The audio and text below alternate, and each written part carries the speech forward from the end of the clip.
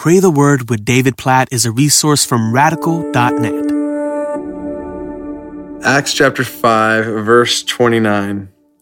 But Peter and the apostles answered, "We must obey God rather than men."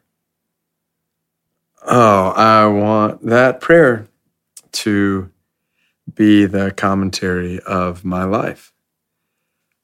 And I would encourage, may that prayer be the commentary of your life, that it would be said that what drove us, the motivation that woke us up in the morning and that drove every single decision we make and thought we have, desire we have, thing we do, that it's all driven by, God, I want to obey you, not people. So I just see in my own life this dangerous tendency and temptation to be a people pleaser, to just want to do what will make people think well of me.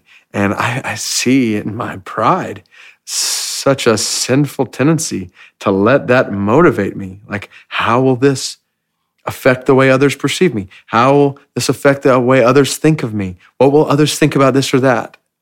And I just think, what would it be like if I was driven, like my every thought, desire, action was driven, what will God think of this? What will God think of this? Like, what will most please him? What is most obedient to his word? Like, for that to be the driving motivation of my life, your life, because this is what matters. People's perception, people's praise and applause, even, we know all over Scripture, we know and experience, like, it's fleeting.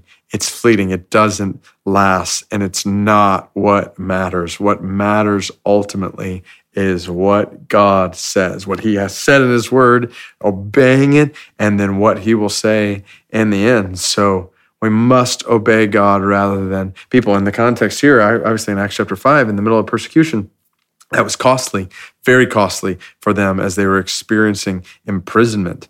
But they said, hey, our goal is not to please the government, even in this case. Our goal is to please God. So may this motivation drive us today in everything we do. Let me pray toward that end. God, help me, help us, I pray, to be driven today with zeal to obey you. Lord, deliver us from people pleasing.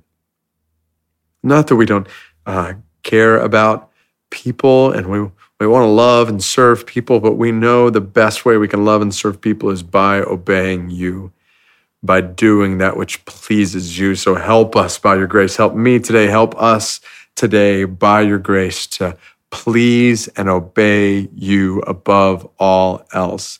Deliver us, save us from ourselves, from our pride that causes us to want to please this person or that person above pleasing you. Help us to obey you rather than people today. In Jesus' name, amen.